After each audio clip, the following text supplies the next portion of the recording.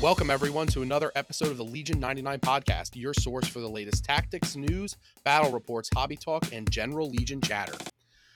Welcome back, everyone, to the Legion 99 podcast. We're here with Mike, Keegan, and myself, Nick, and this is episode 20. How is everyone doing? Doing pretty well. I can't believe we've made it to 20 episodes, and this is the first time we're going to record nighttime-wise. It's wild. Yeah, well, we're late, too. We're like a day late. Sorry, everybody. It's Father's Day weekend. Thank you to both of you for facilitating my Father's Day plans. So we didn't record on the weekend. Well, we missed you the last couple episodes, I think, so. Yeah. Plus, one of the three of us has to have some sort of responsibility. I had a lot of responsibility recently. Yeah, Nick just dumped all of his responsibility. We just got back like a week ago from Atlantic City Open. That's a thing that happened, and it went pretty well. It did. I obviously got to do the TOing and a lot of the judging. I did have a lot of help judging from Mike here, and shout out to Ryan from the Stabcast who came up from Tennessee, drove like a lot more hours than I like to drive, and he helped me judge. Also, shout out to Kyle Dornbos from Notorious Scoundrels for helping judge too. He stepped in on a packed Saturday. But I mean, it went really well. We did not have as many judge calls as I thought we might. No, it was actually rather nice. Everybody was pretty relaxed. It was great. Yeah, except the way the hall was set up, they decided to set us all up. Basically, we had like a single row of tables, and it was great that there was basically room to walk around every table, like 6 feet of room, actually. Yeah. Ton of space, but man, it was a hike walking from one end to the other. I did 12.7 miles on Saturday judging. Yeah, which probably means I did about double that 30 easily. 30 whole weekend. Yeah, it was crazy. I was going to compare it to LVO 2020, but those numbers just blow ours away. I think I had a conservative 5 miles on my biggest day, and I was impressed by Zach Barry running around like a rabbit to get 7 or 8. But you guys just crushed it there. Do you know what LVO looked like when we were out there last year?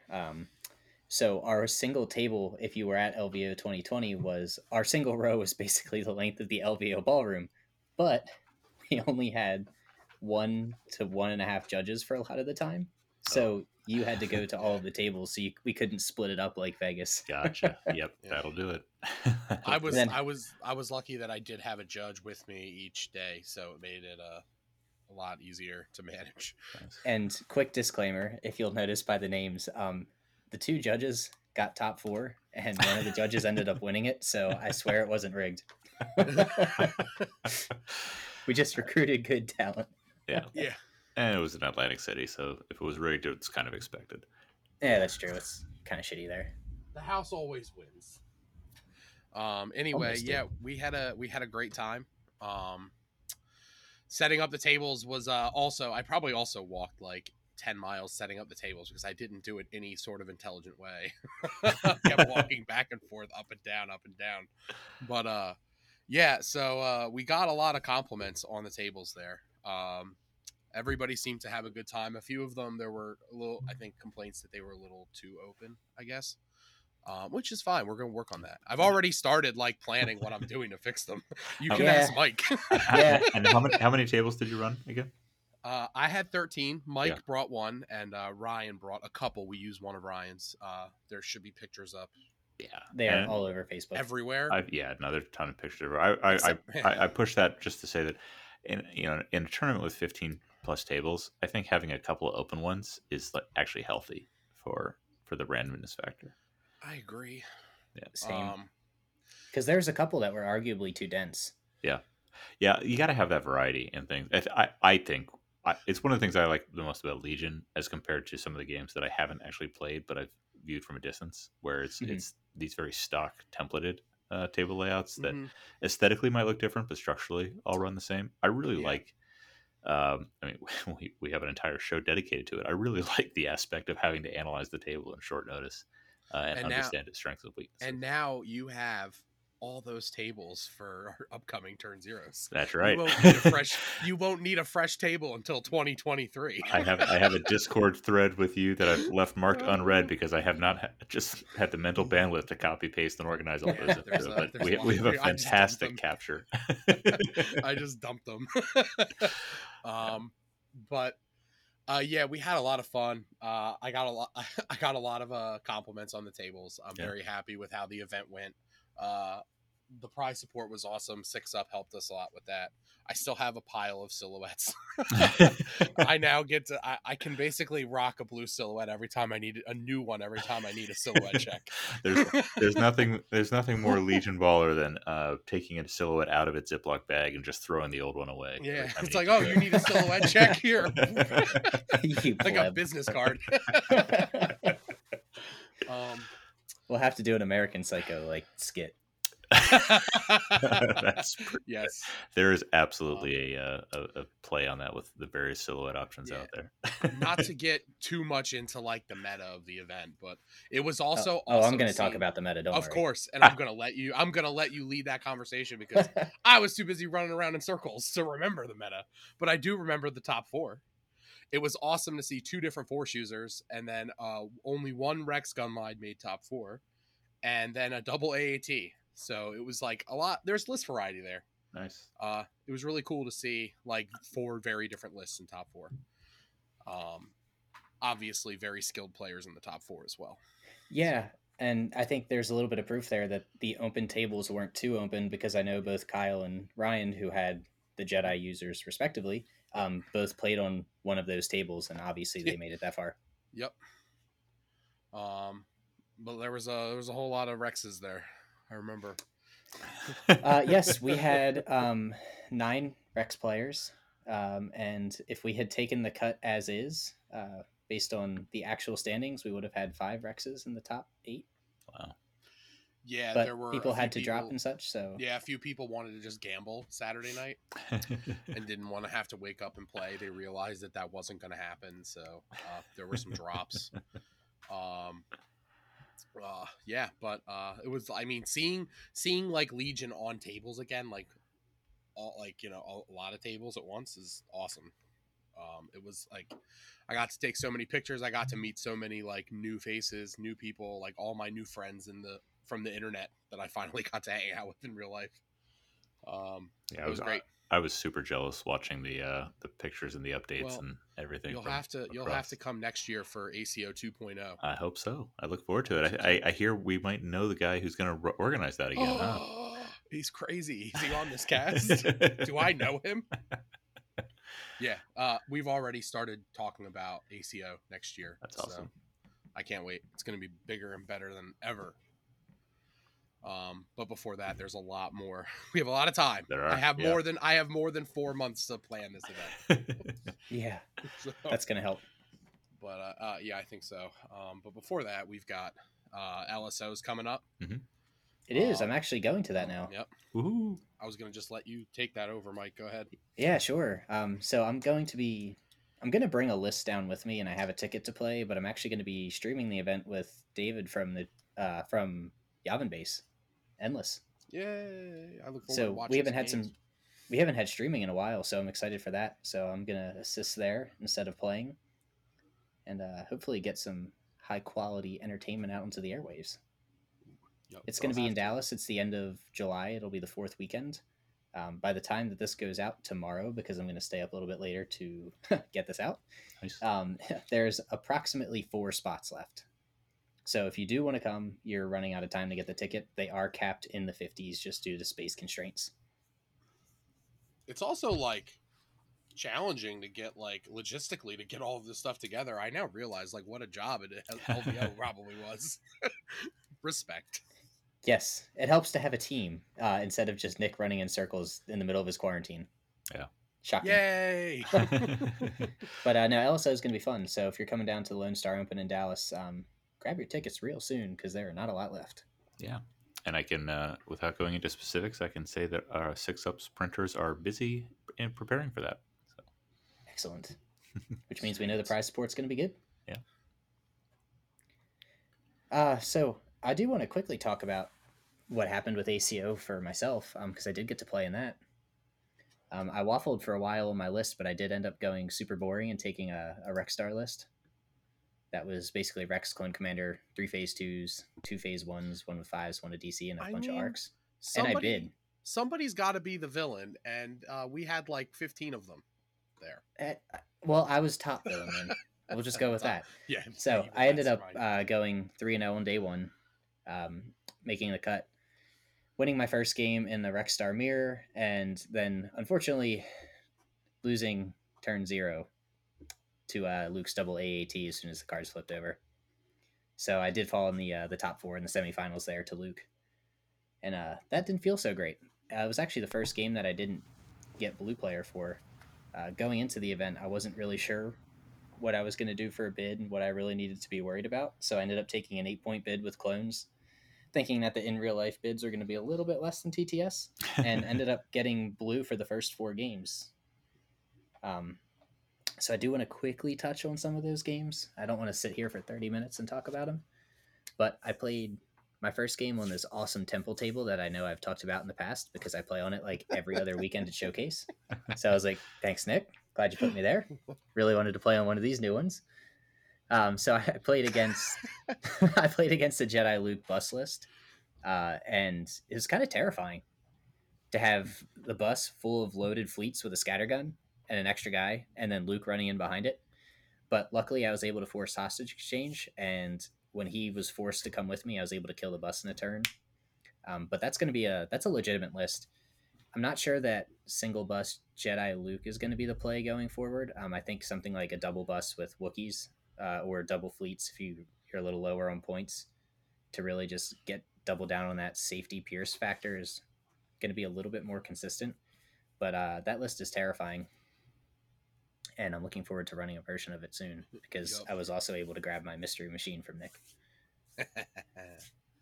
So I was blue there by a couple points, and that was huge because as soon as he had to deploy the bus before the rest of my arcs, I was able to safely get them in a spot where I could just crit pierce them turn 1.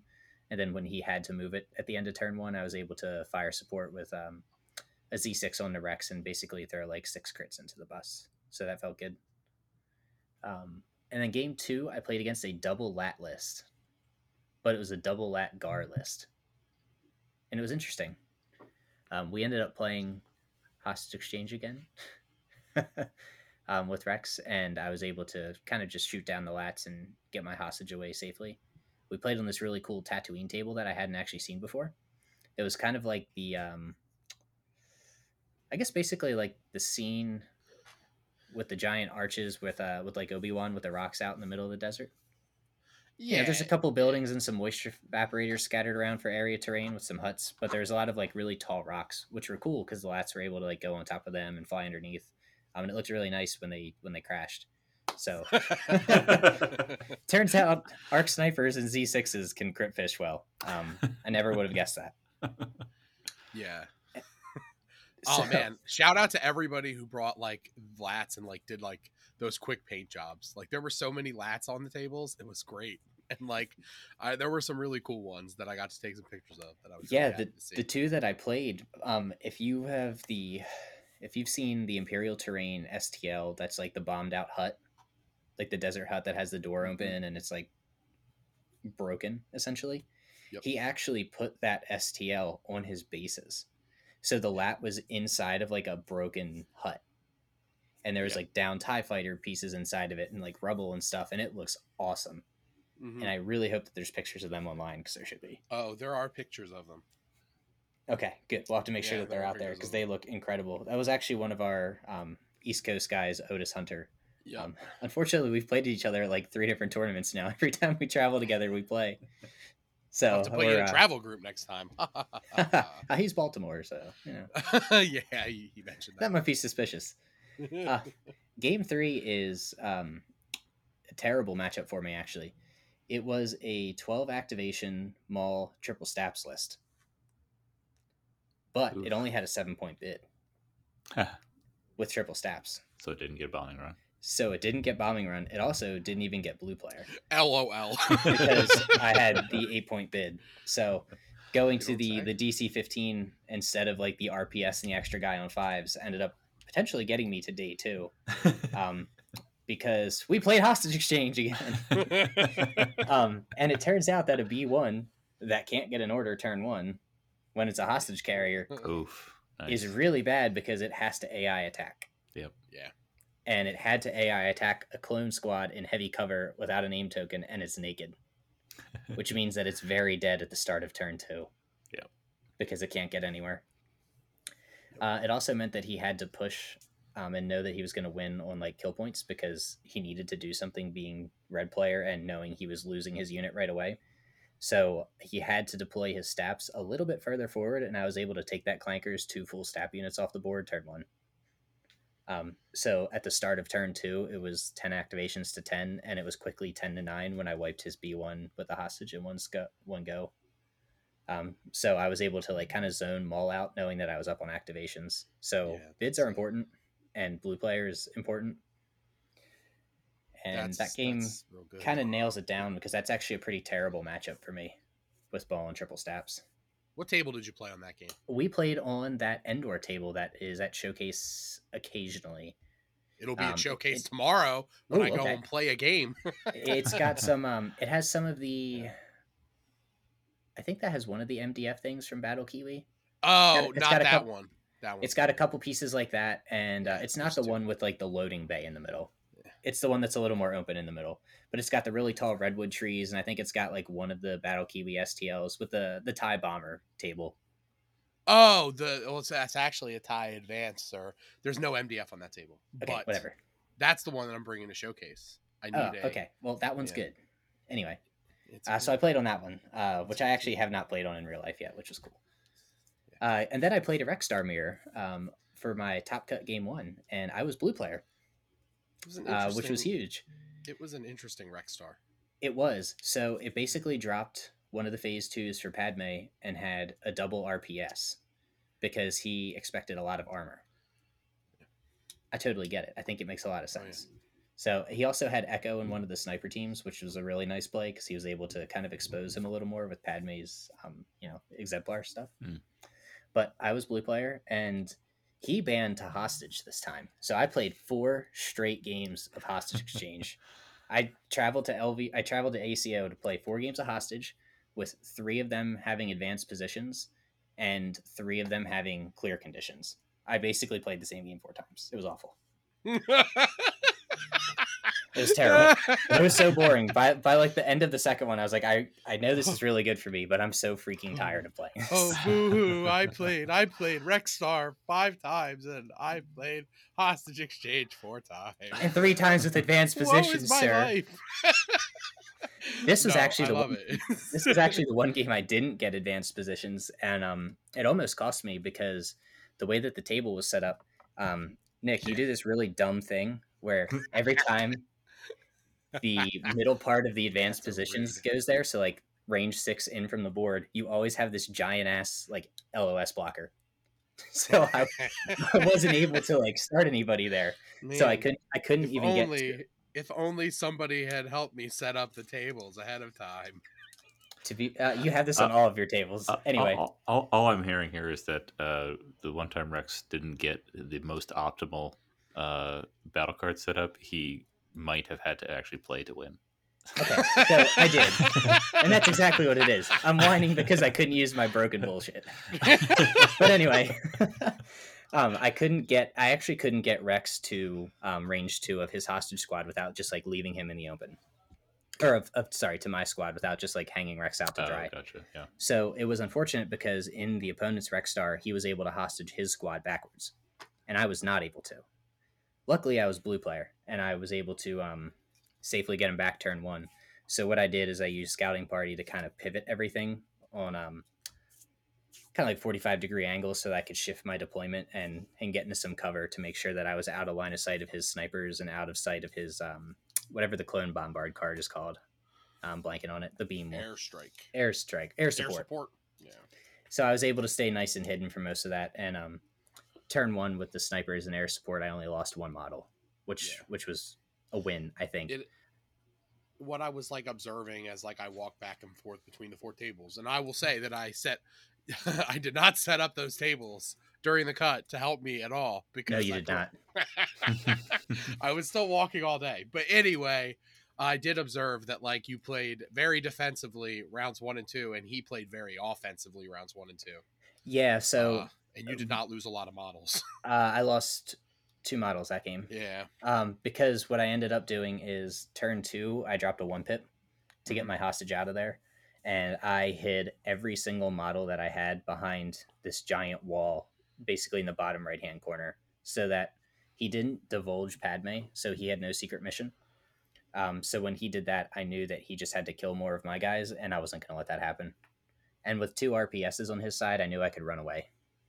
Yeah. And that's what I did. And it was a really terribly boring game, but I had to win. And it was blue player advantage again. It was really cool seeing like a Padme Rexstar, which I think is like really good. It's underrated, I think. It's not as good. It's not as good in the mirror. Yes. So as I was talking to you like the night before, as I was kind of game planning for that, because you did a really cool thing where you put out the top cut pairings the night before to like build some online drama. So I knew I was matched up against it. And when I was game planning, that was actually the one Rexstar list I wanted to see, because in a straight gunfight, I have more firepower.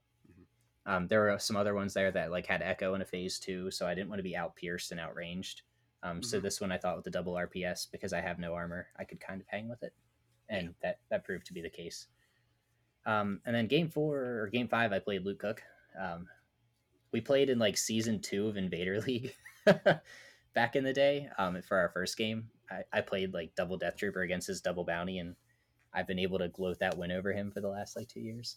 But unfortunately, he evened our series. yeah, that was. And that game was unfortunate because as soon as the battle cards flipped over, I lost the game. I either had the choice of playing Long March Vaps, or I had a choice of playing key positions and either Long March or Rollout. Unfortunately for me, there was 2 Doomsday scenarios because his AATs were able to fully cover the middle KP with a single one of them. So I couldn't play KP knowing that turn 6 he could just move forward and displace my guys and fully cover it. And I would have had to kill 2 AATs on turns 5 and 6, which just wasn't going to happen with Luke's worker droids. Or I could try to play Vaps, tag my Vaps early, and I did have a Long March angle that I could kind of like push down the left side and like maybe get lucky and kill a unit early and like run away.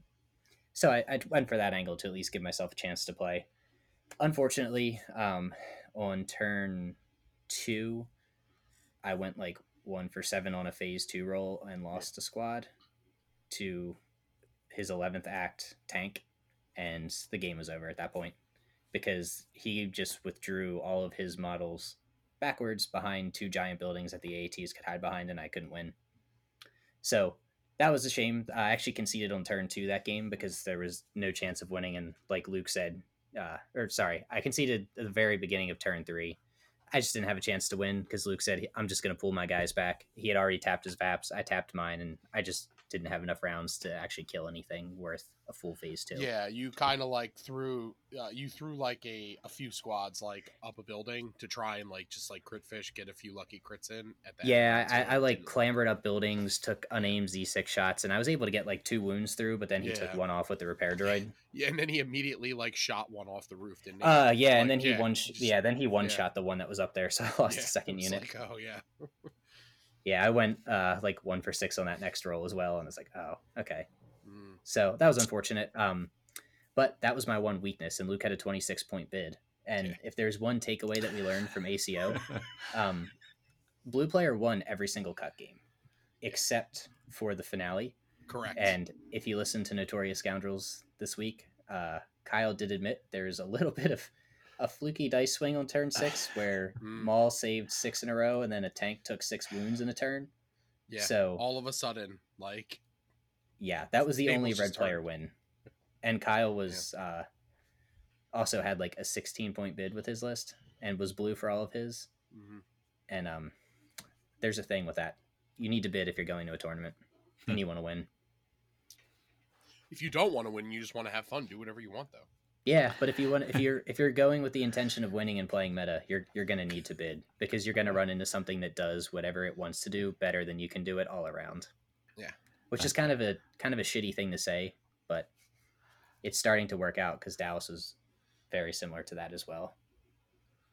That's funny. I thought Nick's "if you don't want to bid" comment was a snappy segue into me talking about my tournament experience. It was. I think it can be. It was. Yes, I was actually wrapping up with that because my turnaround that maybe I'll edit in is, hey Keegan, I know you hate bidding.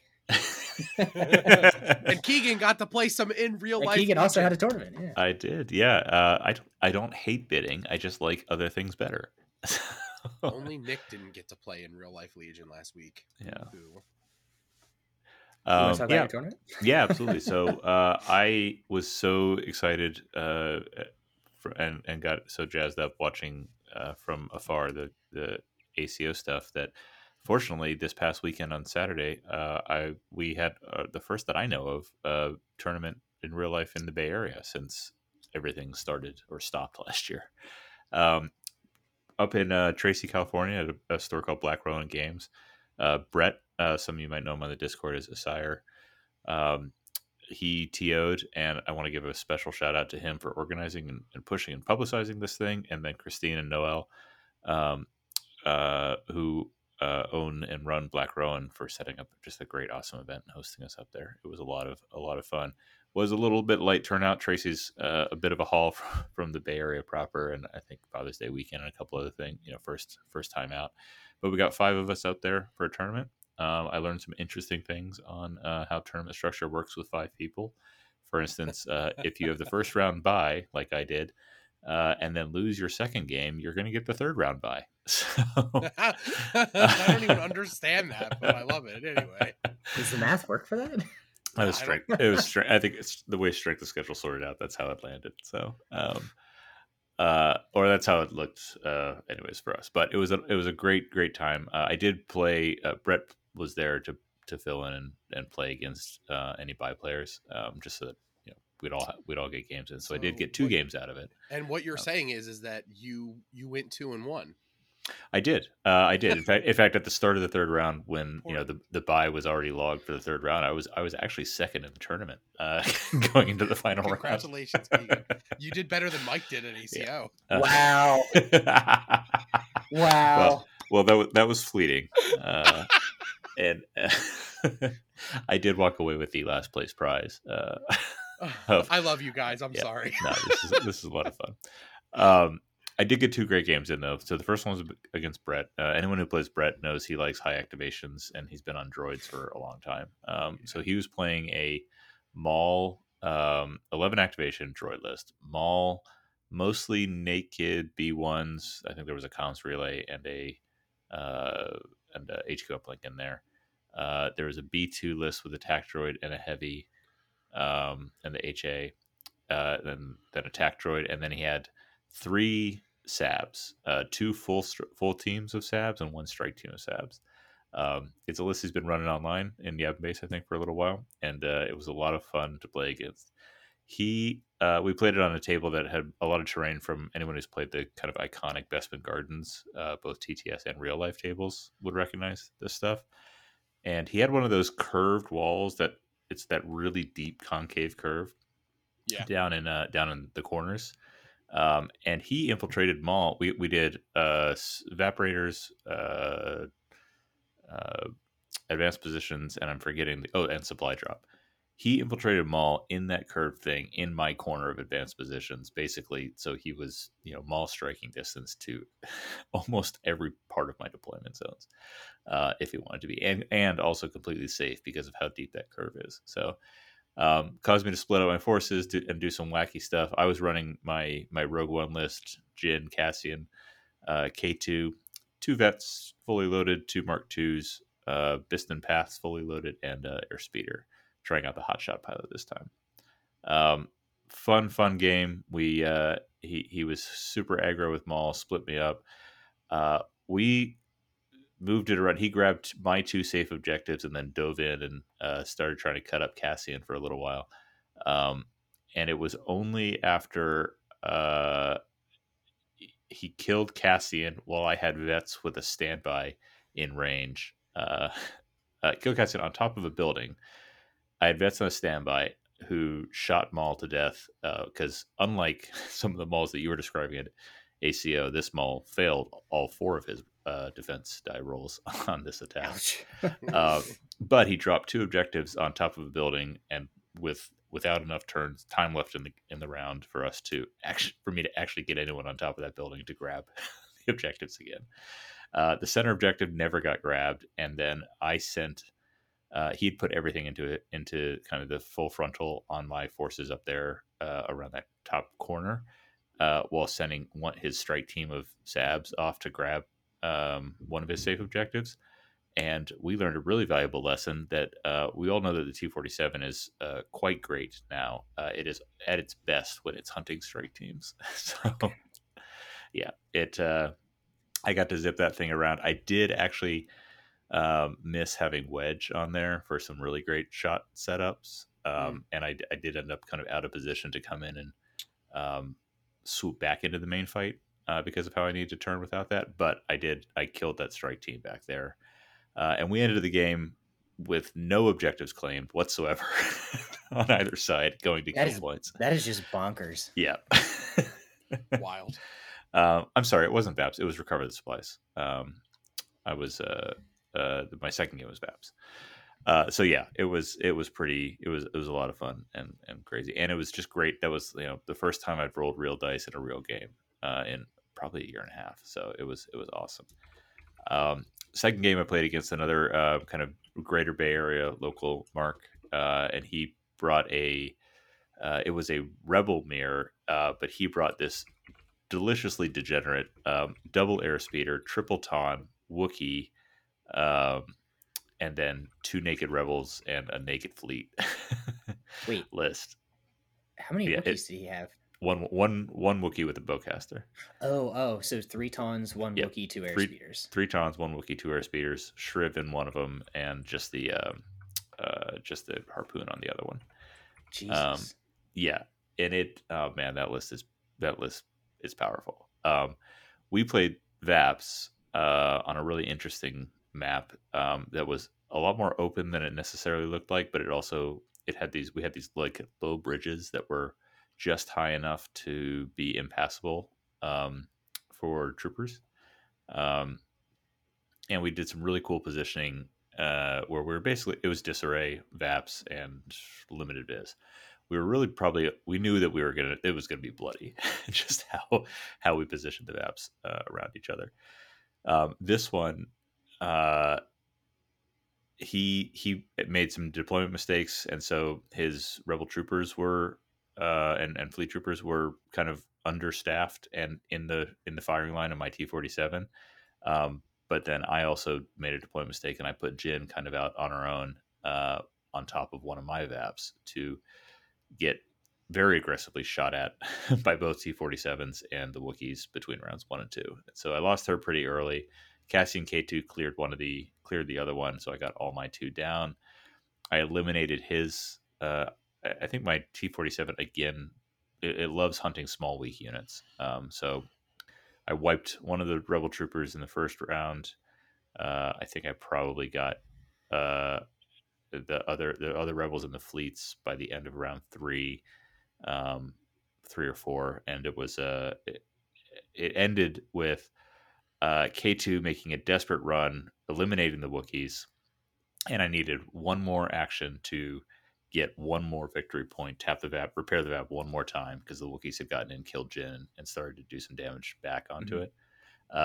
And he got an airspeeder back around to take K2 down just in time. And K2 was the last possible unit which could score a VAP left on the table. It was an airspeeder, my airspeeder. I guess he'd killed all my other troopers, and then I killed everything except for his tauntauns, like one of his tauntauns and his airspeeders. So fun, bloody game. It came down to the very last roll. So you've played a ton of Cassian K2 in various lists, over the last, I guess, almost 2 years now, I guess. Yeah. How have they? So this is your first time with them on a real table. It is actually. Yeah, that's a good point. If I play at Dallas, I'm actually going to bring Jedi Luke, Cassian, K2. Nice. How did you feel that they functioned with like actual terrain and like unlimited range with Cassian's sniper again? Did you find that he was a little more exposed? Was it easier to keep him back? How did they play compared to like TTS, which is all we've had up until now to play with them on? Yeah, great question. So let's see. I'll start with the second game first. I really, and I probably learned a little bit here. I really liked how they played there. I actually played him in short range config most of that game because I had the Tauntauns coming in fast. That makes sense. He's actually like uniquely good at killing them with his pistol. He is, and I had some fire support options and things like that too, which I took advantage of. So I that second game was all about getting him and K2 both onto a VAP, and I gave up K2's is it inconspicuous? Incognito. I gave up his incognito pretty early just so that I could get the early taps on those VAPs and just clear that one out so that I could deal with everything else that was coming at me later.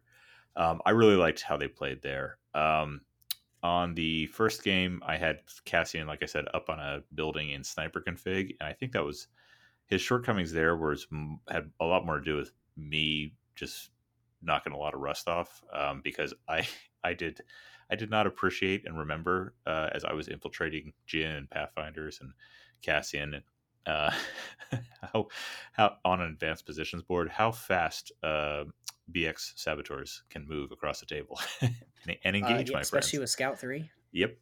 So Scout 3 and they had swords too, so they had charge as well. So he basically charged Jin turn 1, like opening round.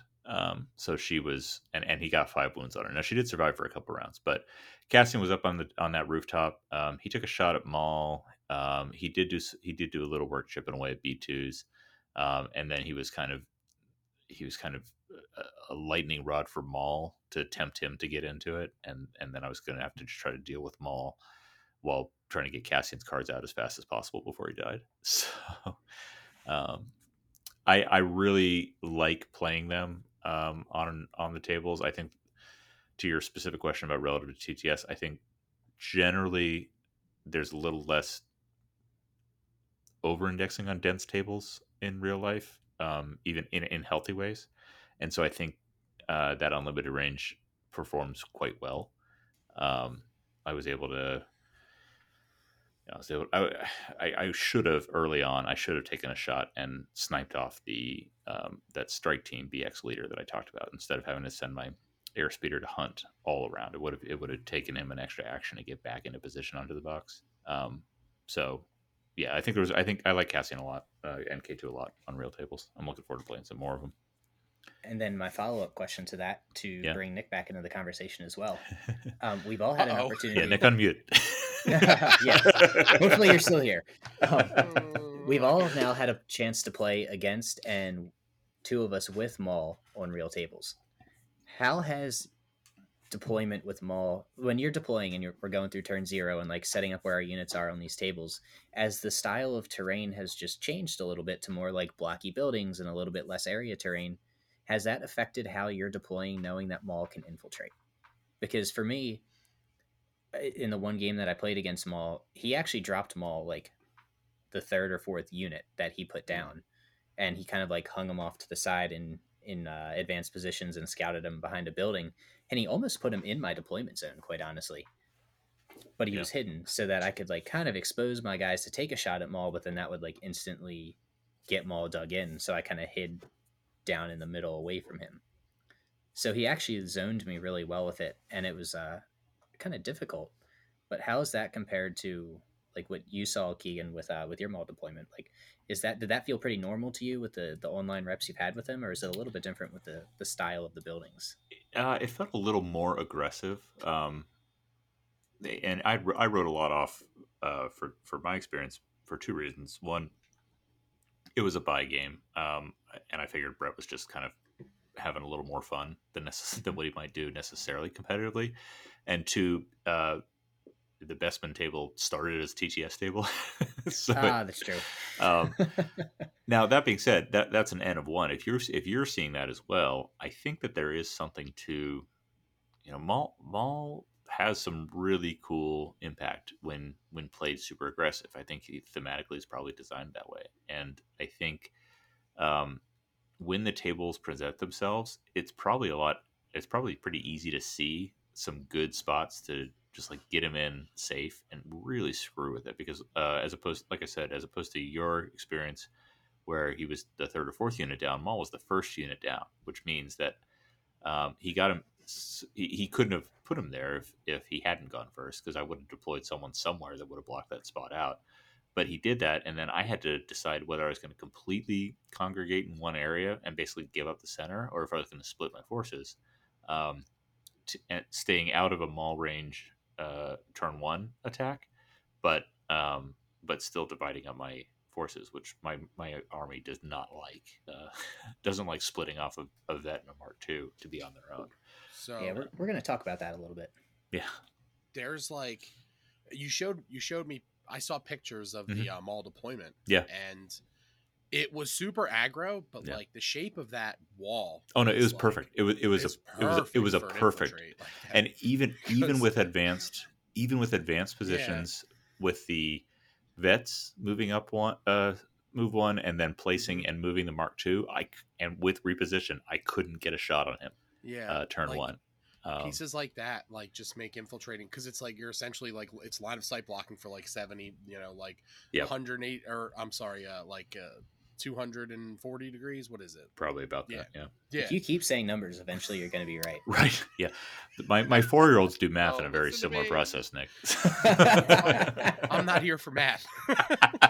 Clearly, that's why you judge. I just push buttons into the computer. Yeah. No, it was a really safe place. So I don't know. I don't know what the right answer is. I haven't played Maul yet. But when he's right in there, so the best I could do was I could infiltrate Cassian with the sniper, and I could have taken a round 1 shot on him. But all that would have done is, assuming that Pierce, I got through because I didn't have Pierce against Maul. Mm-hmm. I would have just given him a third action and let him be able to jump in and kill me somewhere. Right. That's the interesting part that I kind of mentioned. Like, if you do take that shot, now he's in. Yeah. Unless you get lucky, you get like a Z6 that's out there for 6 or 7 hits and he fails half of them. Or if you shoot a Z6 at him and he blocks all of them. Yeah. Which has happened before. And then he's sad because he doesn't have Juyo. So when he's got like a piece of terrain like that, it's really easy to just throw him there, because he's going to be safe from a lot. And if you like overcommit something and you don't overcommit everything, like he's just going to have an easy time killing something. Yeah, I think he really does turn some of the conventional wisdom about infiltrate on its head. He's so interesting. He can, and you still don't want to put him out in the open in an aggro thing, but if you can find a spot, because you can't deploy, even if he's in a deployment zone, you can't deploy in base contact with him. So I can imagine like finding a spot where it's going to be pretty safe from most things in a deployment zone, and worst case scenario, someone's going to put something kind of close and hope to get in on him, but you can still one pip him and do pretty well. So yeah, he's scary. In a good way. I've said it many times. My favorite thing about this game is the thematic alignment of gameplay with the units themselves, and I think he's great. They've gotten so good at designing these units in such a way that like they actually feel like this is probably what that character felt like. Like I feel like they nailed Anakin and Maul, and woe is Anakin that like he's not the most competitive piece probably, but like he's a lot of fun to play. He's a ton of fun. I definitely want to play more of him. Yeah. All right. Would you say that Maul makes you think about the game state a lot? Oh, I think he absolutely makes me think of how am I going to win? Yeah, that's kind of important, right? I mean, most of us play Legion in some fashion to win. Yeah, even when I'm playing for fun. Yeah, even when I'm playing for fun, I still want to win. Yeah. We don't want to play this game for fun. So recently, if you spend any time on Legion Discord, there's a new segment called Topic of the Day. And a couple of conversations that have come up in that topic have kind of revolved around the fact of, well, how do you win and how do you focus on getting there and how do you improve on your game state management, which are all valid questions, but they're also really hard to answer in Legion. Because Legion has all these, infinite number of variables that you can do with your moves. You're not locked to a grid. Your opponent can do the same. There's dice variants for everything. And for our abstract theoretical segment that has somehow wandered its way into our podcast over the last couple of months, I thought we could talk about some strategies and some thoughts that we do when it actually comes to managing game state for Legion. I have a very specific plan that I go through every time that we sit down to play a game, and I'm sure it's very similar to, Nick, what you and Keegan do as well. Mm-hmm. I thought it'd be fun to quickly chat about that. Yeah, absolutely. I think this is great. And I think having a plan, and we'll talk about the levels of specificity, but I think having a plan is one of the things that really separates the people who make top 4 at an event like ACO and the people who from the boys and the people who find their way to be bottom of the barrel and win the ignoble Porg token at a local tournament. Nothing wrong with that. Hey, you still got just as many prizes as I did, if not more.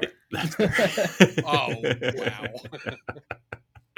But no, it's a great question. So let's start with, I'd love to hear your systemic approach and especially how it applies to the list that you prefer to run. Sure. And I'm going to start, I'm going to just rip off Captain Barbosa from Pirates of the Caribbean. These are very strictly guidelines. Yeah. They're not rules, but it does help to have this kind of process in mind every time. So after you have your list down, after the table's out, after the battle cards are finished, we're going to start from the beginning of deployment and start into the beginning of turn 1. But the first thing you need to know is, what's your objective? What are you actually trying to do? Mm-hmm. What is your primary way to win, and what is your secondary way to win? So I have a little draft of an article that's probably going to come out in a week or so, but essentially it's going to be this conversation in word form. Let's take a game that I played against an Anakin list. I played my Rexstar. It was my last warm-up, and I played against one of our locals who was running Anakin, a whole bunch of Phase 2s, and a couple Arc Snipers. And we played Hostage Exchange, so I'm glad that I got the practice in for it. 5 of my last 6 games have been Hostage. Because I play a lot of clones. And anyway, what I did at that start is I sat down and said, all right, what is my primary objective? And in this case scenario, it was score my hostage, get him back safely, and get him in the zone and hold him for the game. I was blue player, and he did not have R2-D2. So I know my secondary objective is kill his hostage carrier. And that's kind of important to designate because I need to score my hostage to win. I don't have to kill his hostage carrier. It's a nice to have. I can get up on Axe. I can deny him a victory point that he then needs to spend time getting back. But as blue player, I do not have to kill that. I just have to run away. And that becomes important for things like recover the supplies and moisture evaporators, where your primary objectives are, I need to get 3 boxes, or I need to get my 2 boxes, or tap my VAPs. I don't necessarily have to threaten his weak boxes, or I don't have to threaten his VAPs. And that should go into your game plan thinking. The second step that I do is you need to analyze the threats that are across the table. So I like to pick out my primary, secondary, and tertiary threats. The first threat across there, for me at least, is Anakin. He's got your biggest boom. He's got Relentless, Pierce 3, Saber Throw, all the shenanigans that get a lot of Pierce in the clones, which really hurts. He's also got Arc Snipers with long range Pierce and Phase 2s, which just bury you under dice. So what you should do for your third step then is say, how relevant are these threats? You should rank them. Anakin's really not going to be around until turn 2 or 3, depending on how aggro your opponent is, right? So you've got a little bit of time to prepare for that. Arc Snipers are there from turn 0. They've got long range, they've got Pierce, there's no limb viz. And then your Phase 2s are also around from turn 1 to 2, depending on if something like Clankers is on the other side of the table or if he gets super aggressive on a deployment. And that can work for literally any setup. So Keegan, we could probably go through your first game with Brett and kind of do the same exact thing, right? Yeah. I think I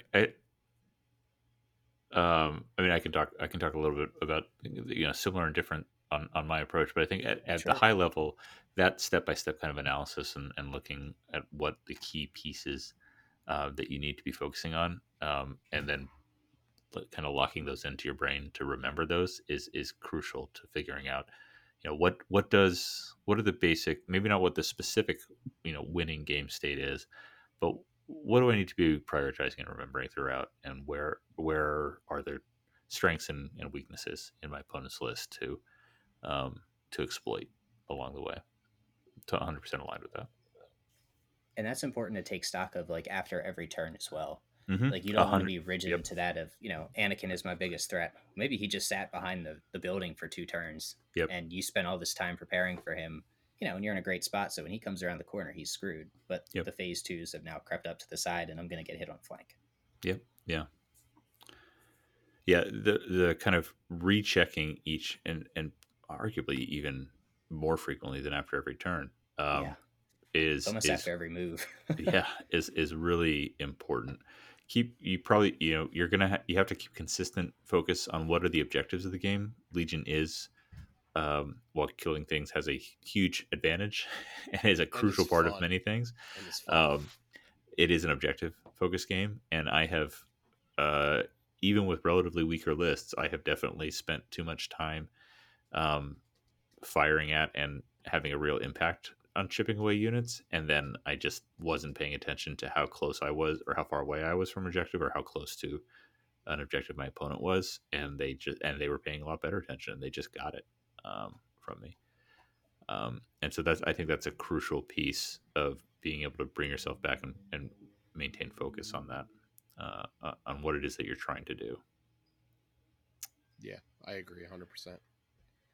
Does that kind of fit into how you like to approach your games? Like, I know, Nick, we've played at tournaments, I think just once, right? Just Nova. But, like, you've played a fair number of tournaments as well. Does that kind of fit into your thinking process, or do you do something like completely different? Because obviously, like, I'm not a major champion. There's definitely things that I do incorrectly. So this is not the be all end all. There's other strategies out there. I would definitely say that, like, the last time I played in a tournament, not like, not including like Invader League or Yavin Base League or anything like that, but I definitely probably didn't have a game plan, but I was always playing on like a more like casual level. I remember specifically the last real life tournament I played in, I guess, would have been the one we did at Red Caps. That little was that I think it was still an RPQ back then. It was an RPQ, yeah, because the RPQs had the trophies. And I have that. You dick. Yeah, little humble brag. Anyway, I definitely I went into my first 2 games specifically. I remember I was playing like a triple ATRT rotary list with Leia, a bunch of Z6s. This was pre phase 2s and stuff like that. So we didn't know that Rebel Z6s were actually not that great yet, I guess. Or they're great at the time. They're just about to be eclipsed. Yeah.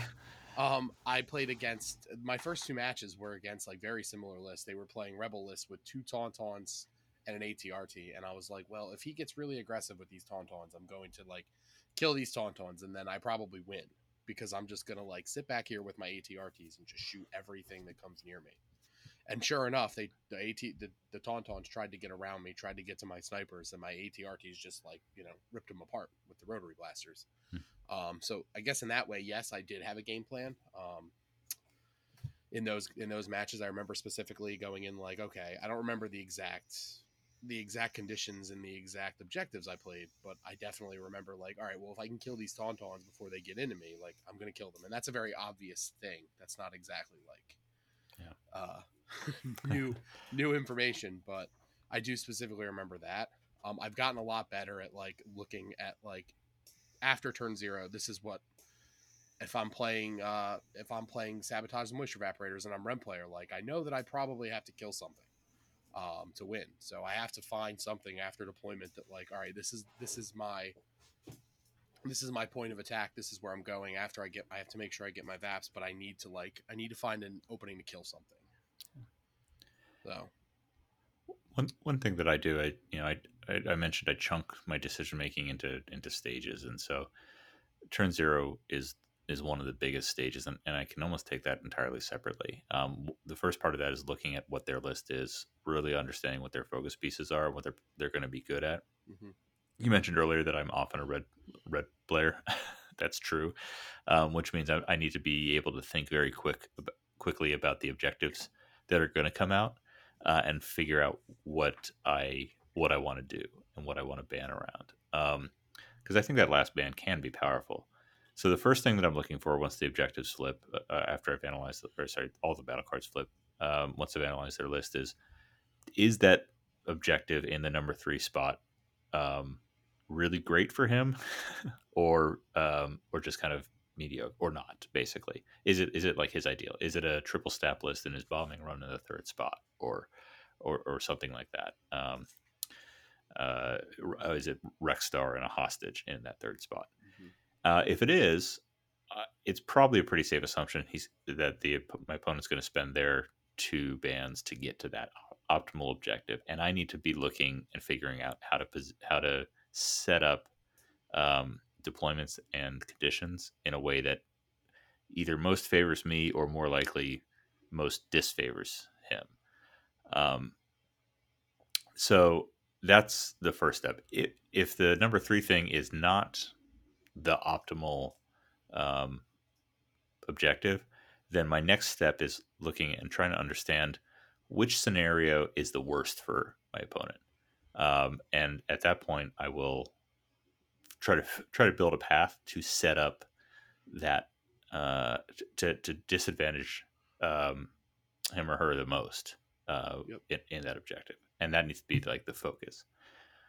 Once that's set, I think the biggest decisions on that is we talked about keeping an eye on the objective and how you do it. Mike, I'm curious, and Nick, you play a little more traditional lists than me, also, I think. um, how you set up deployment, how you set up your game plan.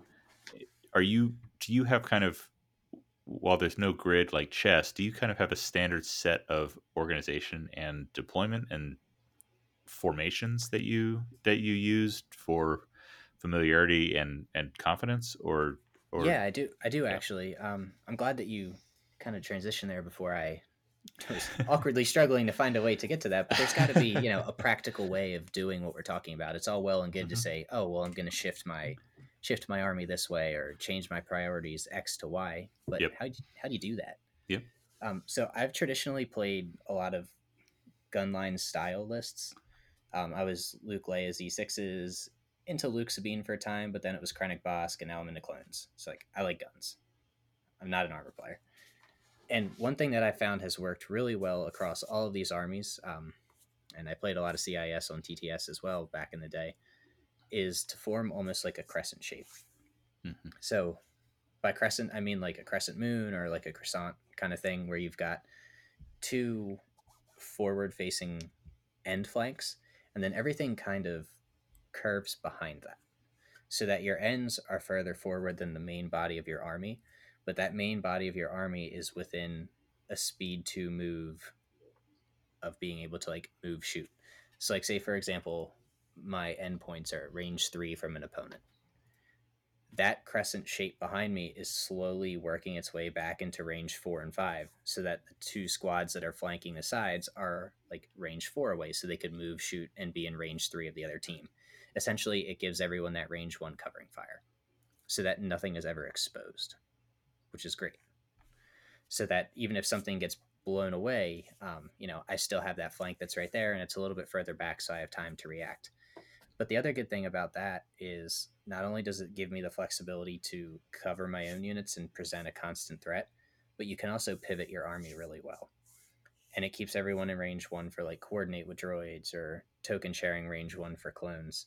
And I found that you can kind of use that to pivot the table.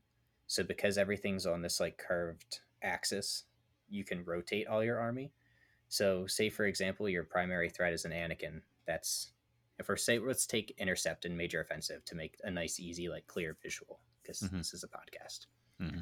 If you say that they have their safe, say their Anakin is behind a piece of terrain that's like at their safe intercept point, so like right at the corner of their deployment, and you've got your crescent shape form so that when he comes towards you, towards your like exposed panhandle of your major offensive, he's in a great spot to be shot.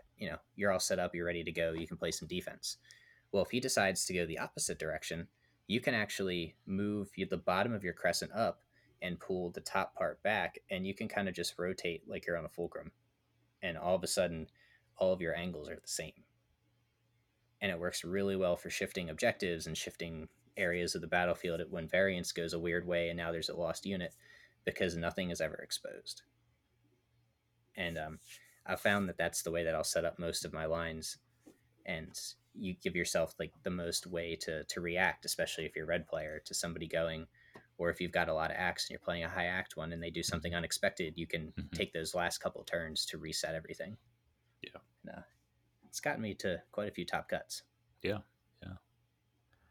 Nick, do you have anything similar on how you approach them? No, I don't. Like Nick ran head onto that with his tauntauns before. Yeah, I did. You weren't playing clones then, though. No, it was Luke Sabine. Yeah, it was Luke Sabine, but yeah, and like I had no game plan in that game for sure, and I lost.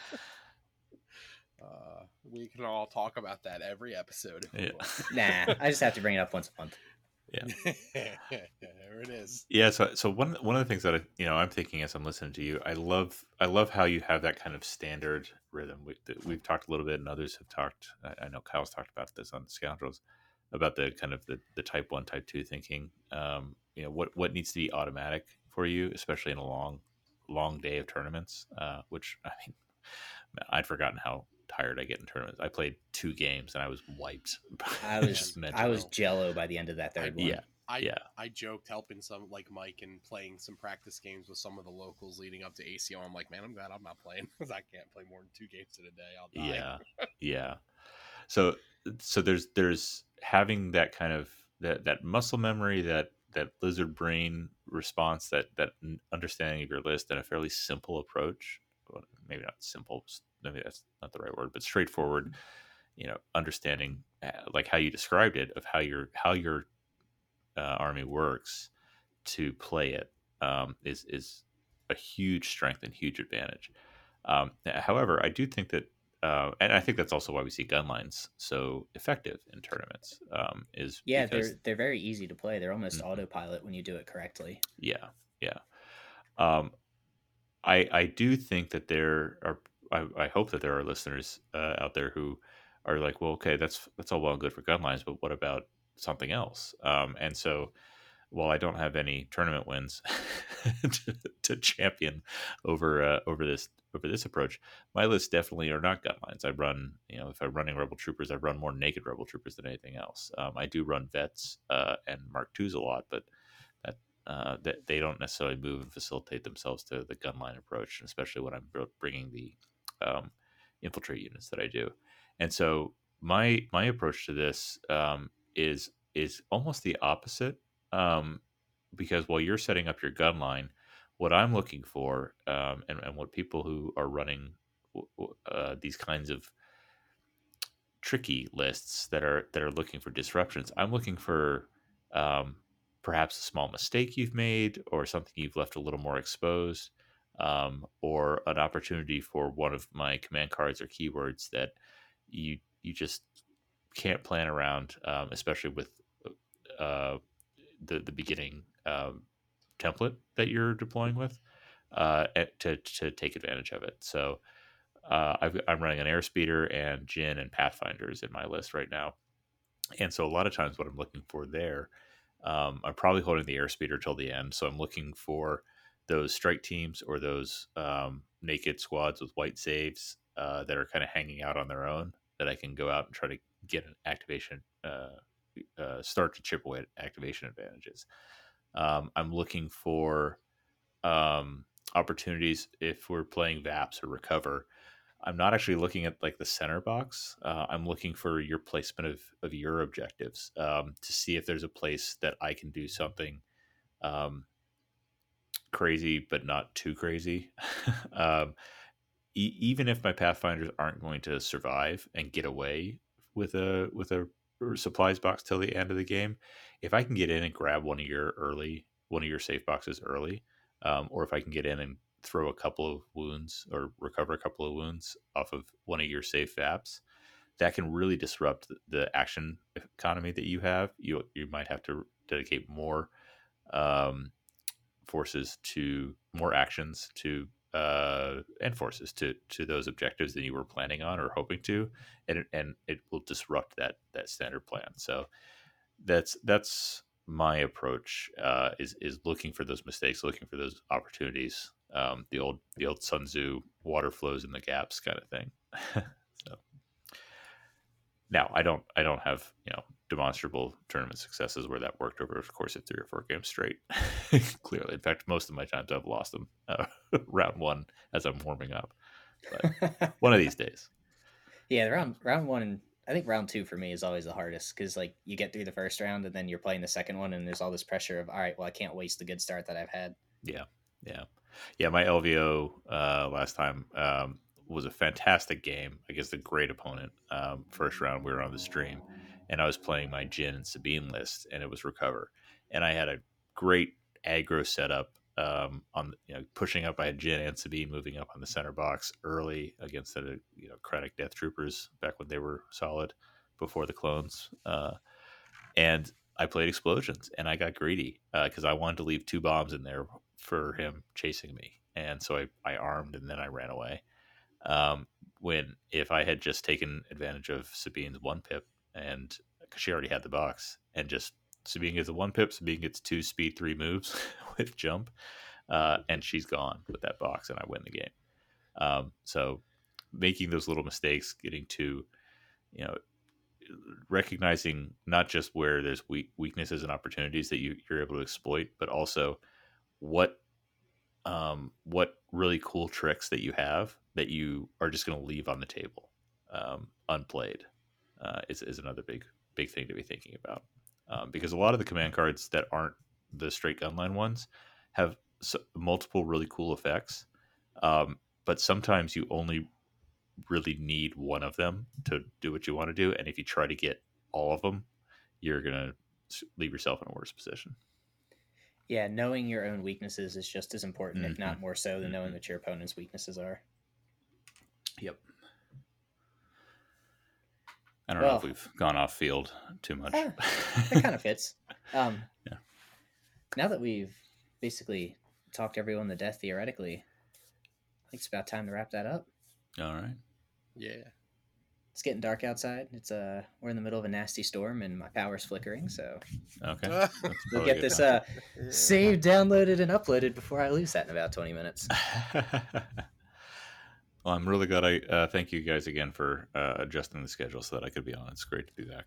Oh yeah, I hope you enjoyed your Father's Day. Yeah.